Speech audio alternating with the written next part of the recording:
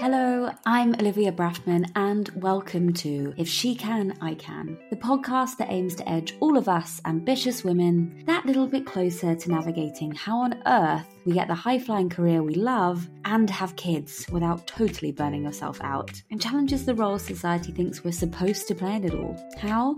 By talking each week to inspiring women who have proven the statistic wrong and have done just that. Let's get into it. I am very excited to bring you this end of season bonus episode because this person has a story that I needed to share and a perspective that I know will resonate with so many of you. This week I'm talking to Amber Costa, COO of Unmind, an incredible business on a mission to create a world where mental health is celebrated and nurtured. More on that in a bit, which we will definitely get into. Amber herself is a bit of a unicorn in my eyes. Throughout her career, her dedication to serving others and unique ability to put herself in the shoes of the people around her to truly understand them is her special sauce. She's held VP level positions prior to her COO role, with a particular wow moment being when she helped lead App Dynamics from a $100 million valuation through to a $3.7 billion acquisition. She wears two very taboo subjects in the workplace as badges of honor and pride: her own mental health and being a mother. In her words, if you want to master prioritization and time management, watch a parent during that time. Amen. I'm so going through that at the moment. Amber, I cannot wait to get into this. Welcome to the podcast.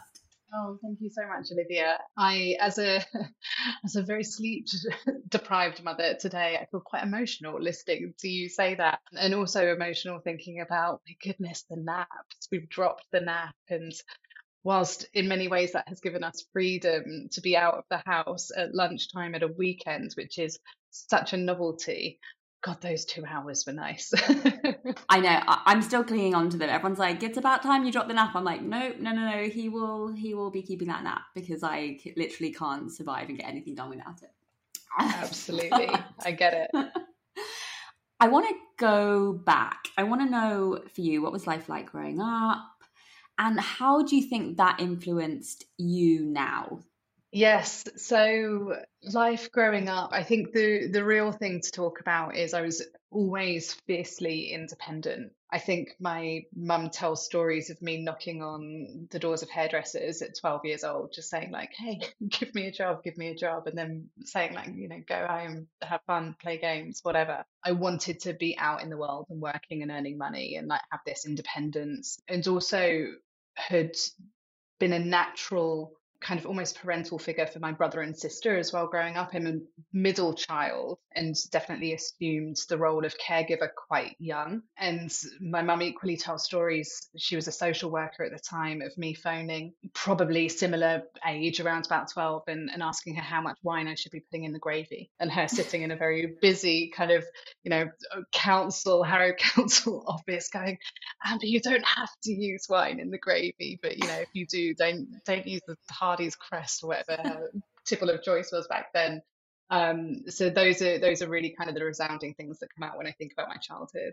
Yeah. So why do you think you wanted to be independent so much and earn money? Was there a particular reason why that was driving you, do you think? Yeah, I think it was this. We weren't well off and we didn't particularly struggle. There were a few instances that I wouldn't necessarily talk too publicly about that kind of stick in my memory, that probably led me to a little bit of fear of like, I want to make sure that I go out and I am independent and I can make sure that I've got a really kind of solid financial foundation, and that layer of security. I was very intuitive when I was younger, and I probably picked up on much more than my parents would have wanted me to pick up on. Don't want to rely on others, want to make sure that I'm able to kind of look after myself. I was formed at a very, very young age, and I think I felt a heavy weight of responsibility, of looking after everybody, of looking after my siblings, and of, at times before I arguably should have done, looking after my mum, and kind of separated household. And now I'm lucky enough to have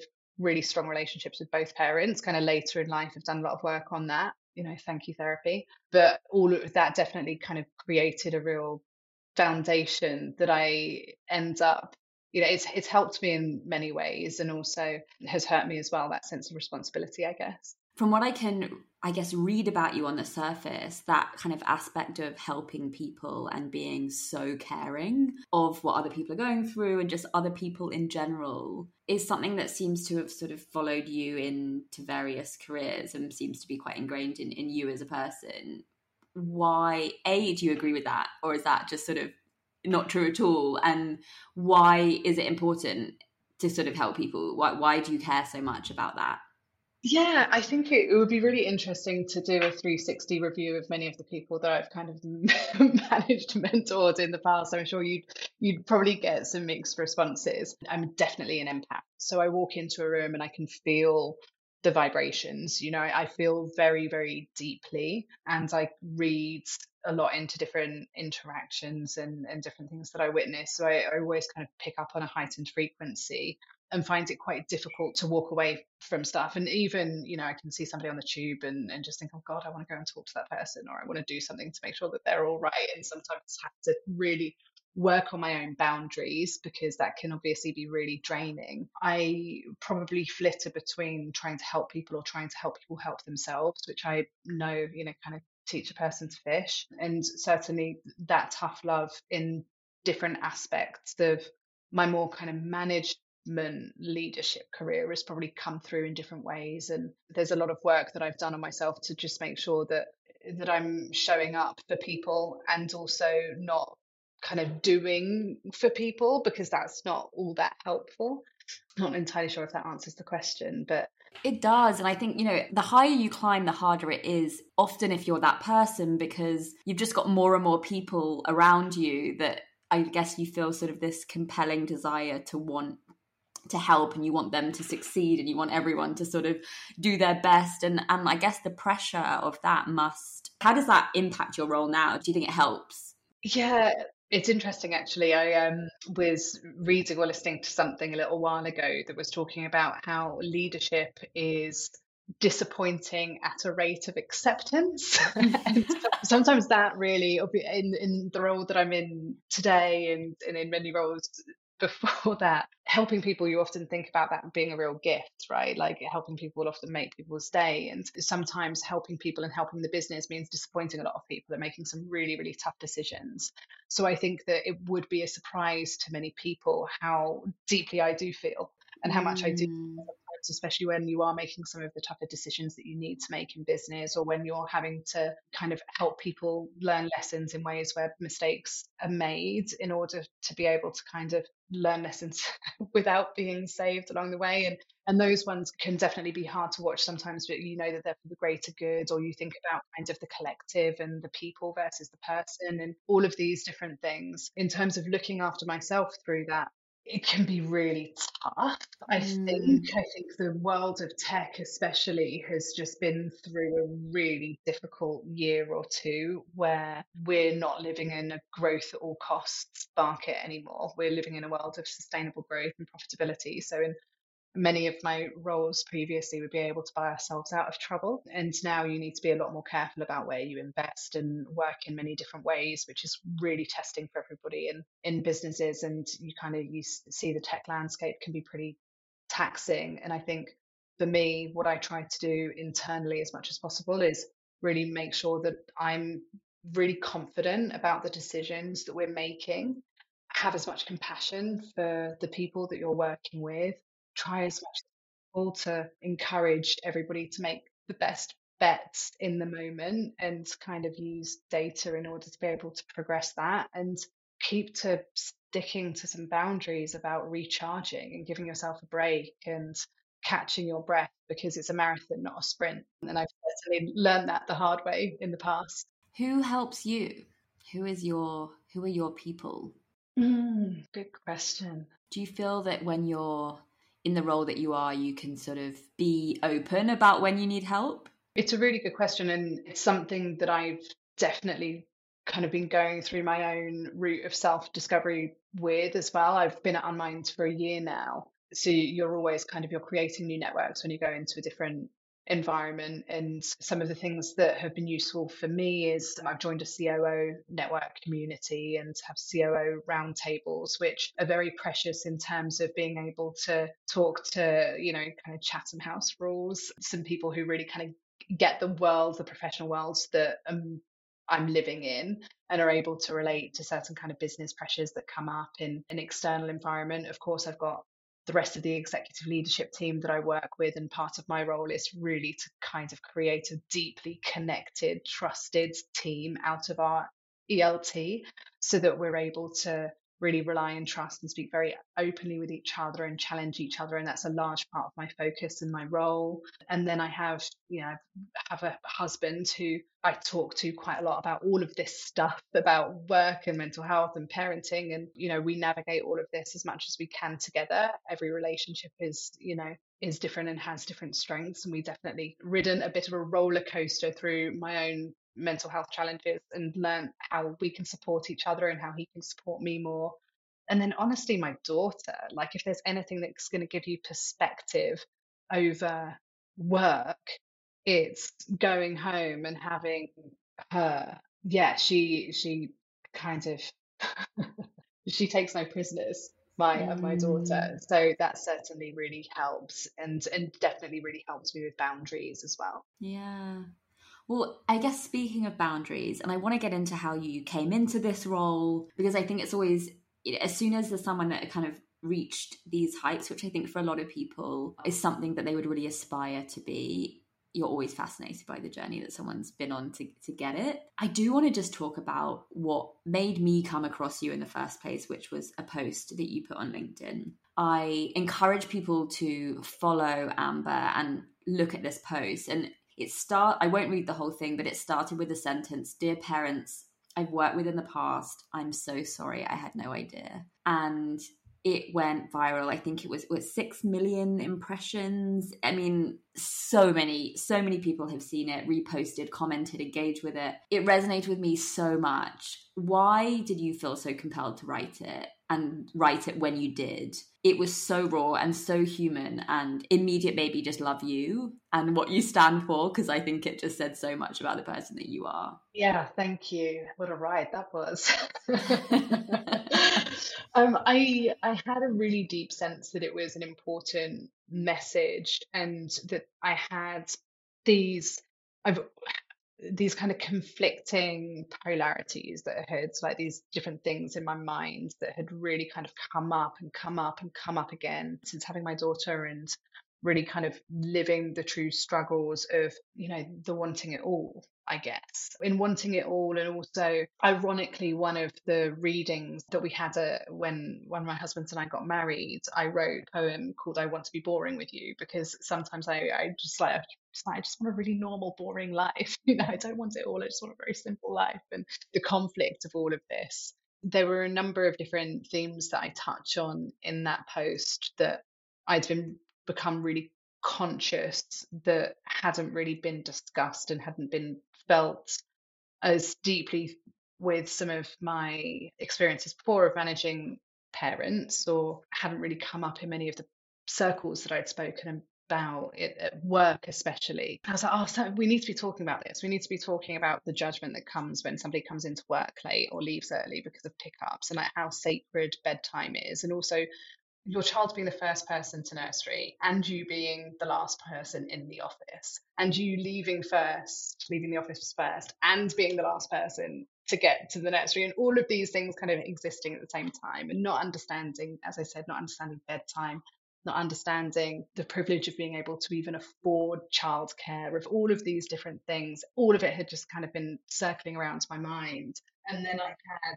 my daughter's been a terrible sleeper. She really didn't sleep well last night. She has slept before, and she's gone through terrible. We've always struggled with sleep, so I really have deeply understood the brain fog that comes with the lack of sleep, how tricky that is, and understood that this has been part of existence. Excuse me while I drop my AirPod, of many of my co-workers in the past, and I just didn't have this deep level of understanding. So I just wanted to bring these topics out into the universe in a way that felt normal and natural to me, and it ended up coming off the back of one of Maya's really bad sleepless nights, I was really blown away by the response to it. But I felt proud of what I'd said. I felt blown away by the response. I felt validated in that, my goodness, this is something that we need to be talking about so much louder. But I also ended up having a period of social media, like a bit of a social media hiatus afterwards. One of the other things that I haven't spoken about is the negative comments that were made on that post. And I had people set up fake social media profiles and target me on like Facebook Messenger, and a number of comments that were written where people started talking about me as if I'd never see it, and people saying, oh, do you need to experience something in order to be able to deeply understand it, then clearly you don't have any empathy, and it's like, maybe this person is racist, and what if you're like, and a lot of things that made me go, oh my goodness, this like tiny little sense of, what can be said by trolls in the comments section on one post going viral actually meant that on a topic that I wanted to talk about even more, I felt quite silenced on quite quickly, and needed to kind of put a few boundaries up personally and go, well, clearly there's an appetite for this. But in order to be able to protect myself and my mental health, maybe I'll just take a little breather before I go back to it, and decide how I want to use this voice and this platform and kind of continue the conversation. So yeah, I look back at that post with so much pride, but also with really mixed feelings of conflict because of some of the stuff that happened next and some of the messages that I got. The trolls can be quite nasty. Well, I'm sure it's just overwhelmingly positive, and then the small minority that then is negative is what kind of stops you in your tracks from moving the train forward, which is crazy when you think of it. But I think we're all kind of wired similarly to be resistant if we feel any kind of pushback. Totally, totally. And then I think now that I've had some distance between, then and now, I can think more about celebrating the number of people who kind of slid into my DMs saying, I can't engage with this for reasons that, you'll probably understand. But I wanted to send you a message to just say thank you, because I feel so validated, and I thought that I was the only one. And so now I can kind of, with a bit of distance, I can feel quite proud that I was able to get some words out that people were clearly feeling and experiencing. It's incredible, really, that post and what you did. And I think the way you wrote it as well, I think was one of the most compelling aspects of it. I think also it's important that it's said from someone in your position, because I think these are the voices that we need to be hearing these things from, importantly. And I want to get to that. I want to get to how you came to get to where you are. What has your career looked like to this point? And is it sort of obvious that you are where you are now, or has it been a slightly more unique pathway? Yeah, I guess good question, because everybody would probably have their own version of what is obvious. So I think one of the things that comes back to that dedication to just getting out in the world and going and working and finding a job. So I think I finally got my first yes, we will pay you, when I was 13 or 14, and that was in a barber shop. And I got my first office job when I was 15, and then started serving the nation's dreams with the National Lottery at Camelot at 16. And I've got a real hodgepodge background career, where actually at previous roles where we've been very laser focused on what good looks like in terms of our hiring criteria, you'd look at my CV and you'd discount it. You wouldn't have an interview with me, because I've had such a varied career, many positions that have been much shorter than is deemed, in quotes, good. I didn't go to university. I was dead set on just getting out into the world, getting the kind of basic level of education that I thought was good enough, which for me, I did A levels. I ended up going to a sixth form that was give me a little bit more structure, because I just didn't want to stay in education. I just wanted to get out. And I was like, right, knowing that I don't want to stay in education, I'll go somewhere that will be a bit stricter. So there's a little bit more pressure and accountability. My last A level exam was on a Friday, and I started full-time work on a Monday, and have worked in recruitment and for an investment bank and for a company that was at the forefront of the digital revolution, putting angling programs on the internet. Like, I've just got a really, really kind of weird and wonderful checkered path. And I think one of the things that being able to take a little bit of a step back and kind of look at my career in a slightly different way now, I think one of the things that's probably stood out is that I've always just kind of crafted roles. So there have been very few roles that I've gone into that have been textbook jobs. When they have been textbook jobs, I've always made them bigger or different than the job description was. I've been able to kind of pinpoint, actually, I think that that thing over there feels important. And I've gone and kind of injected myself into it. And that's probably helped with my own internal progression. And I've always had a real kind of appetite and desire to raise the bar and to do things differently and to grow. I'm probably the poster child for the devil makes work for idle hands, where I can sit here and go, oh, we had this reading called I Want to Be Boring with You. But then, of course, I wrote it myself and made that more difficult. So that's probably been one of the constants. And then I fell into tech. I don't know, maybe about 15 years-ish now after, as I said, experimenting with a lot of different things. And the tech world, especially the world of software and kind of startup scale up life, is full of change and transition. So speaks to my appetite to kind of go and find problems and fix things in a really kind of, in a really healthy/unhealthy way. And my swan song is, or kind of one of my hero stories that I look back on. One of my greatest love affairs was a company called App Dynamics, where I was employee number 6 in Europe. We had less than 200 people worldwide. And a recruiter contacted me and explained that there was this Silicon Valley software company that was launching their EMEA, Europe, Middle East, and Africa go-to-market strategy, was contacting me about a marketing role. And the software made real dummies guides, made the internet work better. And I was like, well, people use the internet.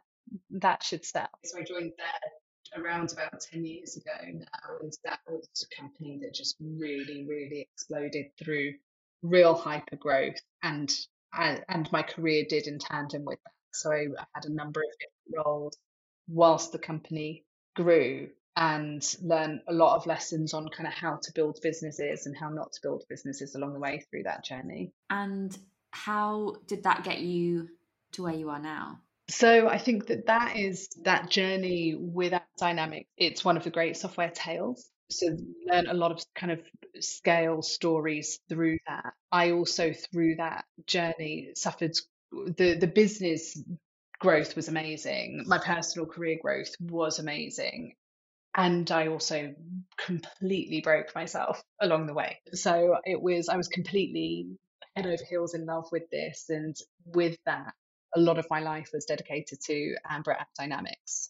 And, I'd work from too early on a Monday morning, 7 o'clock, try to be in the office on a Monday morning, pulling way too many hours, and then letting loose on a Friday night, partying too hard, having a sleep on a Saturday, and then back to work, really catching up on kind of the pre-work and the admin on a Sunday, and then the cycle continues. And a lot of my life was really that and that world, and I loved it. So I sacrificed a lot for it. But what came along the way was me sacrificing my health as well. And the short version of that story is I got to the point where I've been feeling very unwell for about 6 months, and getting to the point where I just felt like sick and tired of feeling sick and tired, and had a bunch of health tests, and then figured out that actually it was my mental health that was really broken, and I was just completely burned out. And at this point, I couldn't walk down the road for longer than 10 minutes. I couldn't have a proper conversation.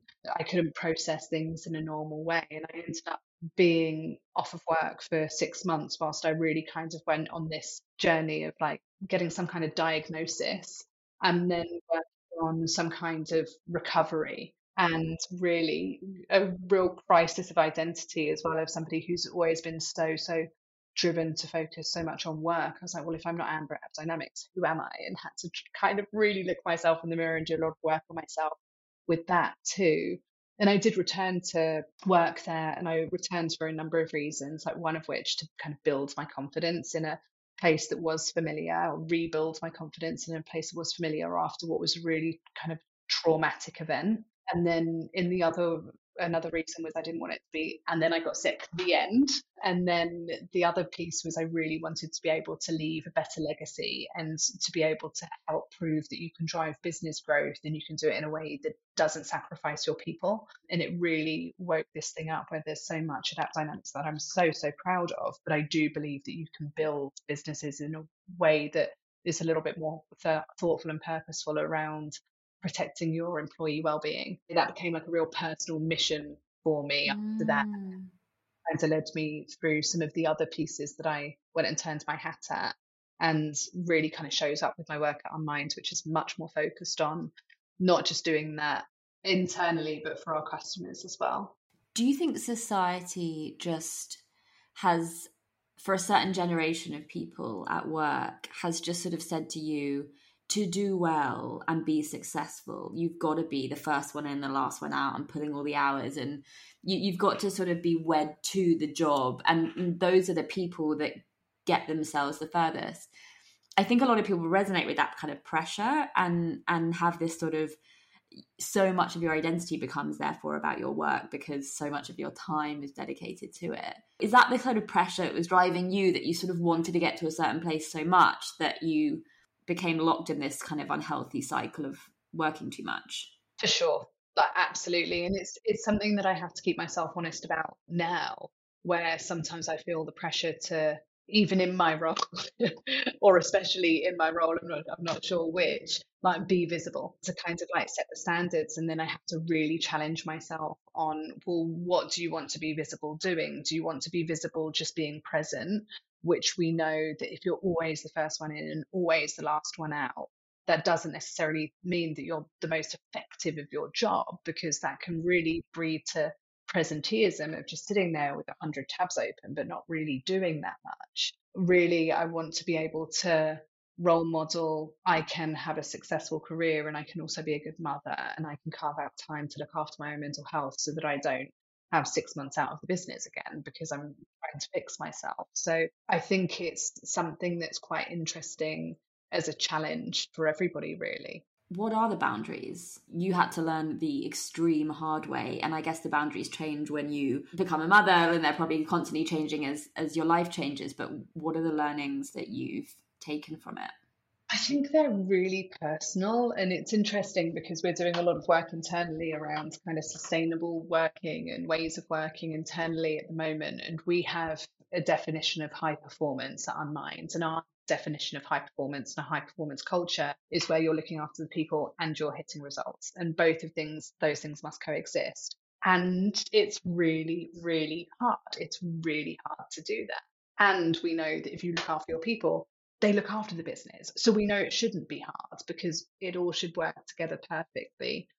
But I think one of the things that makes this more tricky is that there isn't like a cookie cutter approach to, if you follow this simple template around these ways of working, it's going to work for every single person and every single team, because that's not the case. The way that I work and what works for me will change depending on what projects I'm working on, whether or not Maya is sleeping, like, how my hormones are at any given time, and an array of different things, what's going on in my personal life, what's going on in my professional life, what the business needs, what I need, and all of these kind of messy things.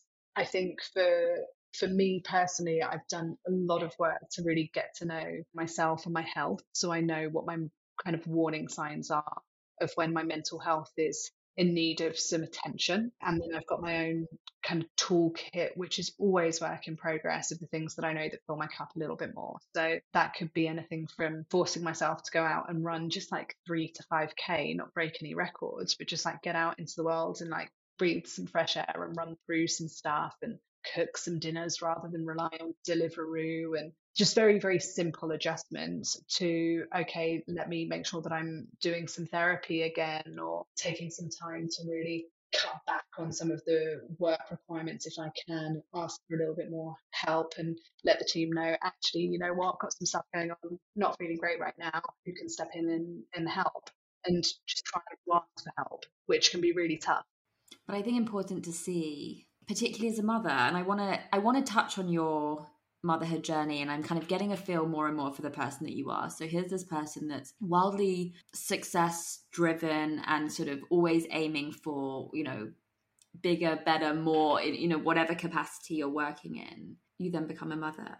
How have you found the whole experience of, I guess one is sort of being pregnant, you've got this thing looming and you don't quite yet know exactly how your life's going to change, but it's going to change. And then I guess settling into what life looks like post. How was all of that for you? I think, I mean, I never knew that I could love so deeply. I think that's one of the things, like, my God, I just want to eat her. And that, like, I get kind of swoony, you've got a crush. I think about my daughter and I'm just like, I feel like I've got like this crush on her. At the same time, it's that whirlwind of emotions where I feel like within the space of 60 minutes, I can go from like being spoony, like, oh, hey, look at you, I love you so much, to like being completely exasperated with her, and then being like, afraid of just like what she's going to do next, because she's a wild toddler with big feelings, and to complete and utter exhaustion. And all of these things all happen, yeah, within such a tiny time frame. I think for me, my motherhood journey, or kind of parental journey, goes back to one of the biggest things that I didn't expect was actually how hard pregnancy would be for me. So my husband and I decided that we were going to try for a baby, and we started trying. At one point, early kind of springtime 2020, I felt like my mental health really deteriorate, and I contacted a therapist for the first time in a long time. And I'd done a pregnancy test and it had shown up as negative, and I was feeling really mentally unwell. I had a panic attack for the first time in a really long time. And then it turns out that I was actually pregnant. I just hadn't tested positive yet. And I've always reacted really aggressively to hormones and, my monthly cycle, and have had hormonal IUDs that have helped me manage that, and have been on quite a journey with just trying to kind of find some kind of equilibrium, I guess, in that part of my existence, which has been a real challenge. And again, another topic that's just not spoken about as much as it should be, because I just know how much it impacts so many people. And for me, when I was pregnant, I suffered really badly with antenatal depression. So I went through pregnancy having a completely different pregnancy experience than one that I would have ever imagined. And that's not because I didn't ever really think about what pregnancy would be like. I guess I hadn't given it that much thought. And so to have such a tough pregnancy, especially with my mental health, that came as a real shock. And with that, I was so grateful that I was pregnant. I was so fearful of miscarriage, and yet I couldn't celebrate being pregnant because I was just so depressed and battling anxiety, and all of the pregnancy symptoms of nausea and hyperactive sense of smell and carpal tunnel syndrome and insomnia, and just all of the stuff that you learn about afterwards. So pregnancy for me was a really complicated thing. And we found out we were pregnant in the second week of the first ever COVID lockdown, 2nd of April 2020. So it was obviously a really weird time for the world as well. I've never heard of antenatal depression, and I don't know whether this is just me being blind to something that I've not experienced personally, but how, you hear so much about postnatal, but how common is this? I think, I wrote about it for Happy Full a little while ago, and I'd have to go back and revisit the stats, but it was more, I want to say 1 in 10. It was more common than I would have predicted, because I hadn't heard of it before. I hadn't heard of antenatal depression before either, and the maternity services were very lacking during that time because of COVID as well. So the support was really lacking, and I was terrified of getting postnatal depression, and I was at higher risk of that, having suffered from AND. And I was really fortunate I had an elective cesarean, and it was almost like the moment that she was kind of cut out of my body and like brought into the world. It was like this cloud lifted, and I felt different instantly. So that actually meant that my motherhood journey, from like, her being earthside, of course it was still a struggle. She was born in winter 2020. We were in lockdown. It was the three of us locked in a house with very little other support and influence, just trying to figure out like parenting and all of that for the first time. But it was actually in many ways, much easier than how the pregnancy had been, which is probably quite unexpected. Oh my gosh. You didn't face postnatal depression, so I luckily didn't. you then had a relatively sort of, smoother start to motherhood. I'd say I had for the world of COVID, which is very different to raising a newborn now. But again, her being my first, I didn't really have many expectations. I had a relatively normal, kind of like in quotes, I had a relatively normal experience. And normal being, it was really hard.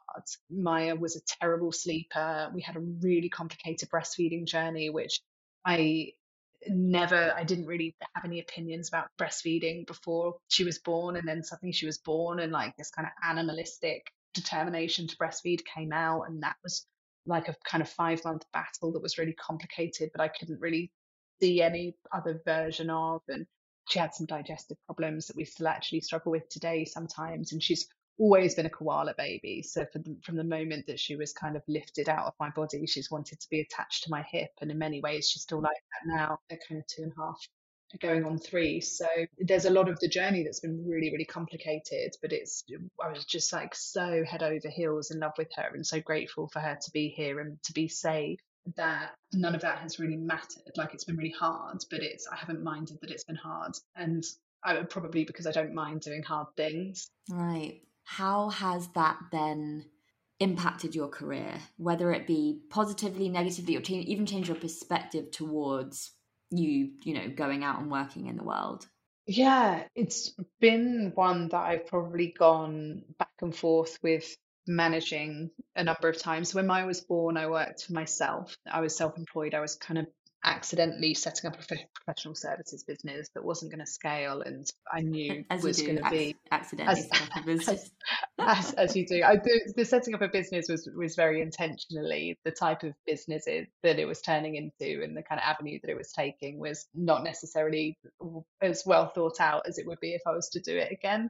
Which is not, I think I learned through that experience that I'm not the 0 to 1 person. I'm another phase. But I learned quite quickly that it was going to be really hard to do that and to parent in the way that I wanted, like to be the kind of the business woman that I wanted to be, and to the parent that I wanted to be, was going to be quite hard in that setup. So Maya went to nursery part-time at 5 months. So she was quite young to kind of go into that world, which had advantages for her because I think that kind of socializing her in that way in terms of her personality, and really seems to suffer a little bit from social anxiety even at such a young age, and also being a COVID baby, just wasn't out in the world much. So I think for her it definitely had advantages, and for me it had advantages because I feel like I'm a really good mother. I work hard and I feel very in tune with her, and I'm not perfect, nobody is, but I'm a much better mother working and mothering.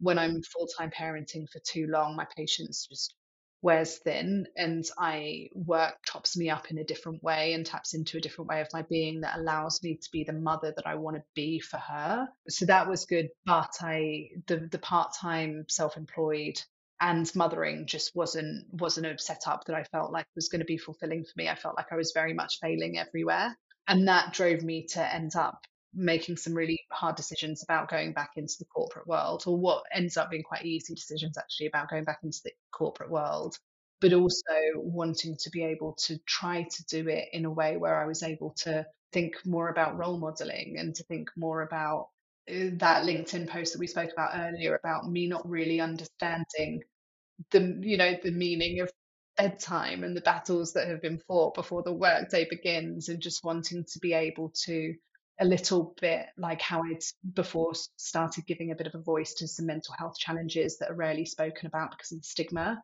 actually give a bit of a voice to some of the parenting challenges that are rarely spoken about, or had been rarely spoken about in my world of like, we don't talk about anything other than the tech mission that's ahead of us.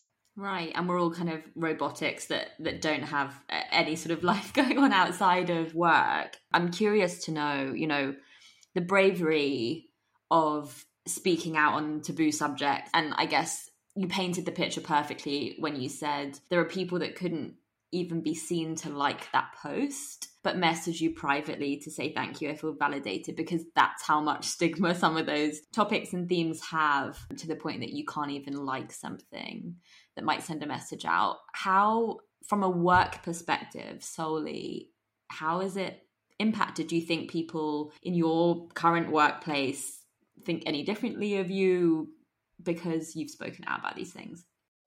It's such a good question. I think at Unmind, we do often talk about some of the trickier topics because so much of the work that we do and the product that we have is around, smashing the stigma and talking about hard things. However, that doesn't make it easy. And where we might talk more about mental health challenges here, talking about different things like parenting challenges, or we had a executive ask me anything like Q&A fireside for some of our new joiners recently. The whole of the ELT were kind of in a line and everybody was asking us questions. One of the questions that came up was, what is your greatest fear at the moment, or what keeps you up at night? And different people had spoken about different things, and I was the last one in the chain for that question. And like all of the good work ones were taken. So I said, well, for me, actually, it's the fact that I want a second child one day. And that is really, the work stuff, I feel like, is much easier to navigate in terms of these are normal business problems that we will solve, and very few business problems are brand new. So we'll figure it out. But for me, knowing, I really wish that I didn't know that we wanted a second, and feeling like my life is very full and busy with one child and one big job and all of the other stuff that comes around that, but feeling like the story, like feeling a level of incompleteness with our family setup, knowing that I want another, knowing how difficult pregnancy was the first time, knowing that it's not a given that it's difficult the second time, but that I am higher risk, and I know my body very well in terms of my reactions to hormones, and there's never a perfect time. And being in a senior executive position, having the prospect of all of the ups and downs that come with trying to conceive, the complications that come with the healthiest of pregnancies, the fact that you can never do pregnancy maths and time those things to perfection, that just doesn't work. Feeling an element of FOMO, wanting to be able to enjoy maternity leave with this unborn, unconceived child that is in my vision, but also not wanting to step away from the business, and just like feeling all of these different feelings and experiences, knowing that I want a second, but not wanting to talk about if and when I decide that I want to conceive, because then people are thinking about what projects I might be involved in, or whether or not I'm drinking at that work event, and did I react in that way because I'm hormonal, and all of like just how complicated that is. Felt like something that was quite important to talk to. And the kind of the barometer that I often use with these things is, if it feels quite scary to say, then it's probably important. That's a great way of thinking about it. Yeah, and it's a balance. I've never not been, or it's very rare that I don't get some criticism for talking about something, because often these things end up coming from lived experiences as well. And some people will have views on, what's professional and what's not.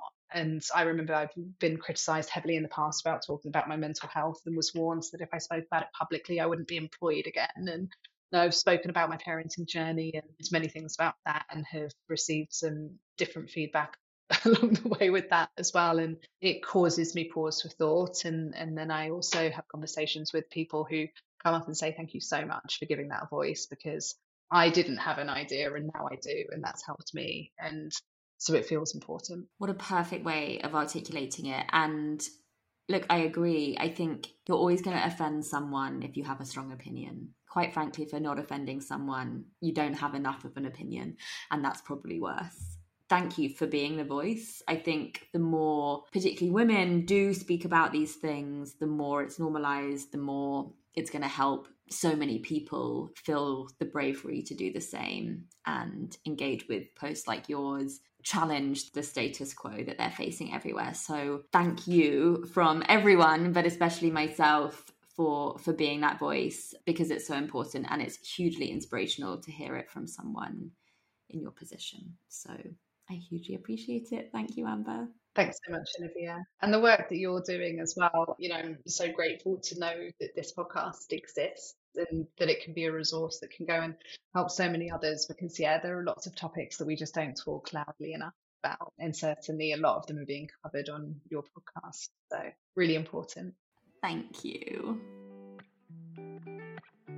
Thank you so much for listening. If you liked this episode, please don't forget to leave me a quick review and subscribe. It helps us reach a bigger audience of women more than you know.